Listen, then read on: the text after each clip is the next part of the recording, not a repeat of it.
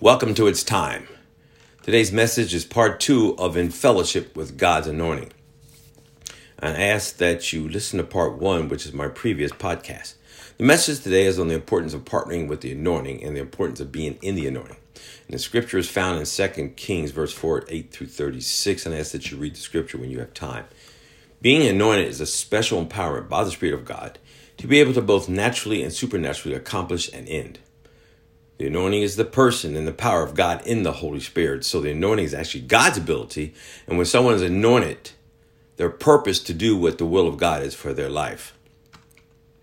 Now, today, of course, in 2 Kings, as you read it, you'll see we're speaking about a prophet by the name of Elisha, who served the prophet Elijah for 19 years.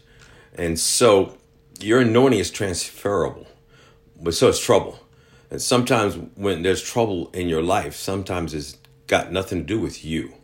Look at a man by the name of Jonah who got a call from God to go minister to his city and decided he would get on a ship and go another direction. So God sends a storm to get his attention, but he wasn't the only one on that boat.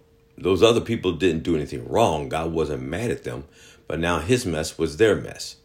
There wasn't a lone storm cloud over Jonah. Everyone was experiencing this chaos at sea.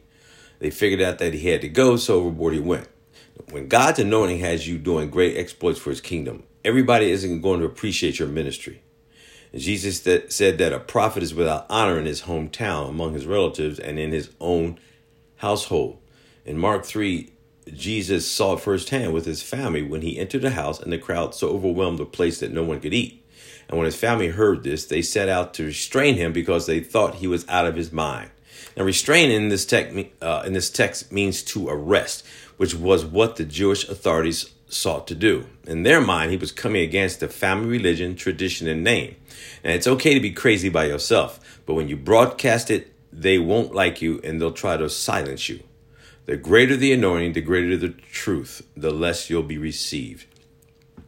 Another interesting purpose of your anointing is that God has intended for each generation to pass on their anointing to the next generation. But in order for it to be passed on, they're going to have to earn it. Nothing's free in the kingdom of God.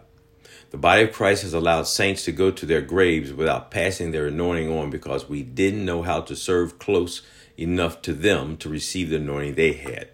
Mighty men and mighty women of God have died without passing on their God-given abilities to others. Now, Elijah had an anointing that he wanted to pass on to somebody else. His servant Gehazi could have received it, but his slick self lost that chance. Elijah had an anointing to raise people from the dead, which we read about with the Shunammite's son. Elisha asked Elijah for a double portion of his anointing when he was about to be taken up in the chariot of fire, which he got because he served the prophet Elijah for 19 years. No doubt not an easy task, but he had to earn it. Double portion doesn't mean twice as many, but it means two that are different. He had his anointing and Elijah's anointing, and his anointing was to raise people from the dead. According to Scripture, he raised more folk from the dead than anybody recorded, including our Lord. And he couldn't find anyone to pass it on to, so he had to take it with him to the grave. And to prove it, read 2 Kings 13:21. Elisha got Elijah's anointing as well because he humbled himself and served the man of God. In 2 Kings 3, the kings of Israel, Judah, and Edom prepared for battle with Moab, but in their travels, they ran out of water for their armies and the animals. One king panicked and said, God has brought us before our enemy to be captured. Another king asked, isn't there a prophet of the Lord here? Let's inquire of the Lord through him. Did they say, here's Elisha, who performed great miracles? No, they didn't. One of the servants of the king of Israel answered, Elisha, who used to pour water on Elijah's hands, is here. The word of the Lord is with him.